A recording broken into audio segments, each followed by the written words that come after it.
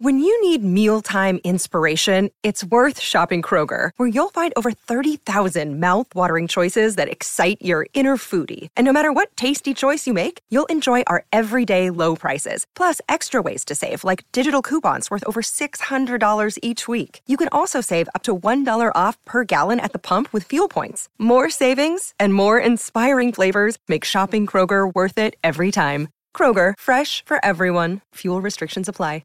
Another day is here, and you're ready for it. What to wear? Check. Breakfast, lunch, and dinner? Check. Planning for what's next and how to save for it? That's where Bank of America can help.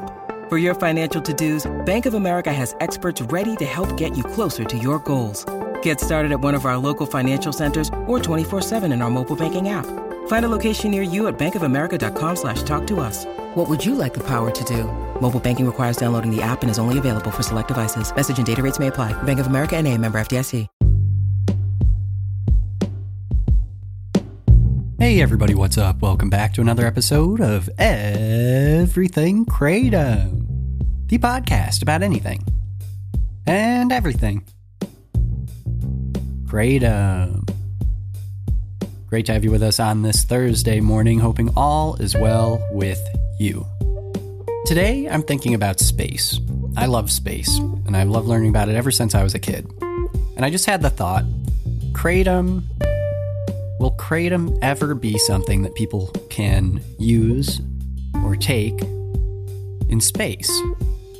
Now, I don't know what the answer to that is, but let me give some context, because the question doesn't even make sense necessarily. So here we go. So recently, the lander that we just sent over, well, we, as in the company working with NASA, sent a lander over to the moon. It's the first time we've had anything touch down there in forever, and it's, of course, a big scientific achievement, even though when it landed, it kind of fell over.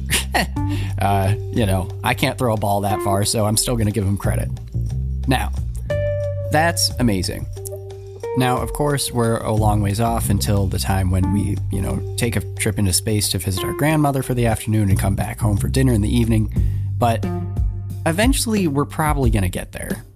If we don't destroy ourselves first, we're going to get there. I'm pretty certain. So it's pretty wild to think about it, but at the same time, it's just the next frontier. Now, with that comes interesting challenges. A set of challenges, a number of challenges, infinite challenges. Now, not the least of which is going to be laws. International laws are already tricky when you're in international waters and all that stuff. Think about space. Like, we really don't have a good idea of how to do that because it's not anybody's to begin with. It's not even the Earth. Once you get out into space, it's not even the Earth. So like countries claiming territories, that's going to be something else. You're no longer like in airspace above another country. It's space. No one owns space. What does that mean when it comes to laws? And specifically, I think about laws all the time with this sort of thing, because it's like they're going to have to build the ship as they fly it, basically. But then, like, what about drug laws? And what about, like, supplement laws and regulations around what you can have, like what you can have on you?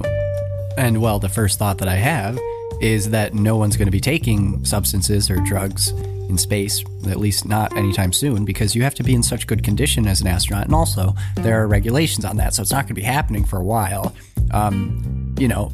It's not going to be happening until we basically have a normalization, I think, this is my opinion, of course, of people going into space to the point where anybody can go into space, even someone who is not an astronaut.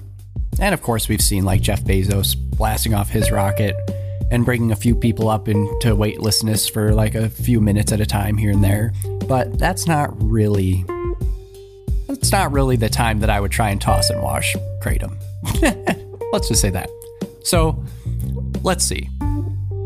As of right now, like, for instance, NASA doesn't let anyone with cardiovascular disease or history of heart disease, hypertension, uncontrolled, musculoskeletal issues, anything that impairs your mobility in a spacesuit, gastrointestinal things. I mean, like, it's very, very limited, like, the number of problems a person can have before they can't, go up into space anymore. And so prescriptions kind of go hand in hand with that. So like right now, we don't have anyone going into space that's taking a prescription for a cardiovascular disease. Like no one's doing that. So that's kind of like one of the things that I'm thinking through as I think about like, well, what do people use Kratom for? And what sorts of issues might they have, or ailments or needs that need to be addressed that they're taking Kratom for that limit them from going to space at the moment versus in 20 years from now, versus in 50 years from now, and versus 100 years from now. Like in 100 years, will we be able to go up into space as our, like, you know, on our deathbed wish list? They just shoot our bed into space and we can go visit real quick.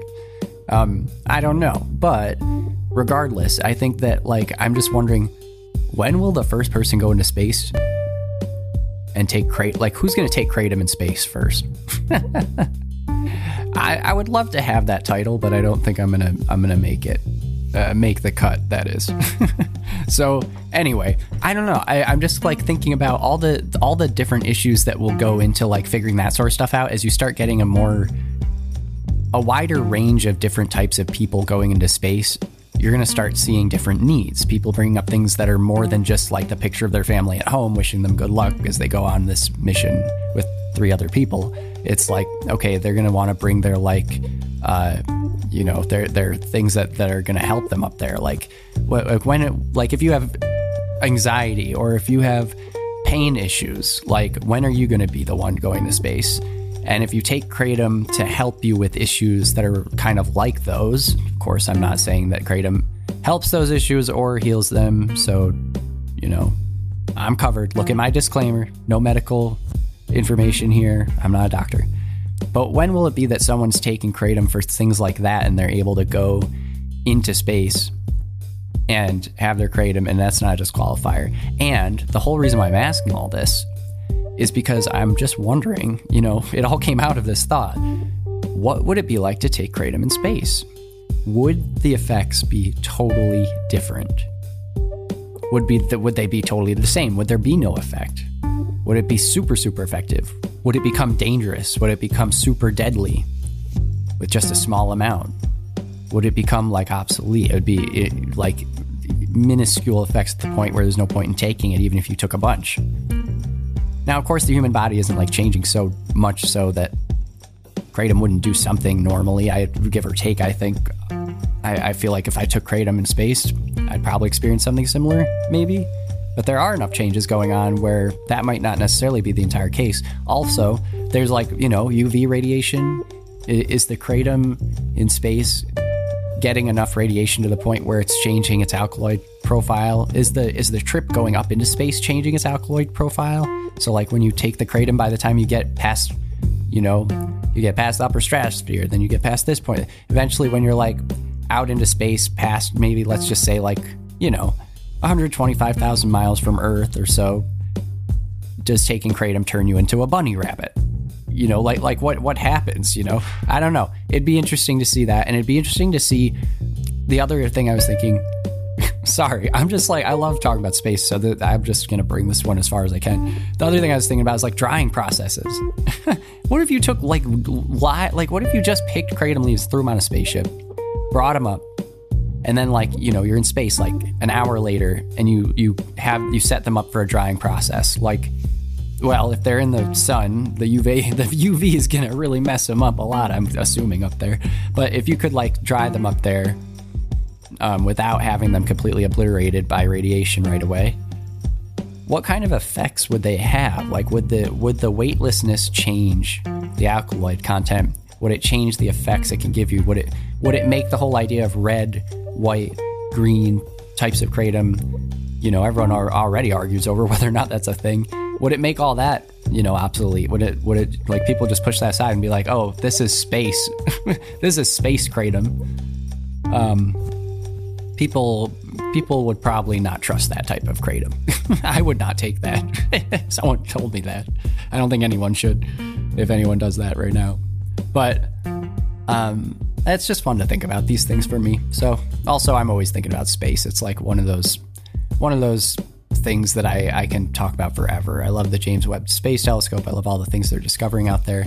I could probably make a podcast, like a separate show, talking about all that sort of stuff if I wanted to, but I I'm dedicated to you all and happy to be so dedicated. Yeah, but it doesn't mean I'm not going to bring up space now and then, so you'll have to deal with that. All right, everyone. Thanks so much for listening. Hope you enjoyed this episode and that fun little thought, and we'll be back tomorrow. Talk to you all then. Take it easy. Bye-bye.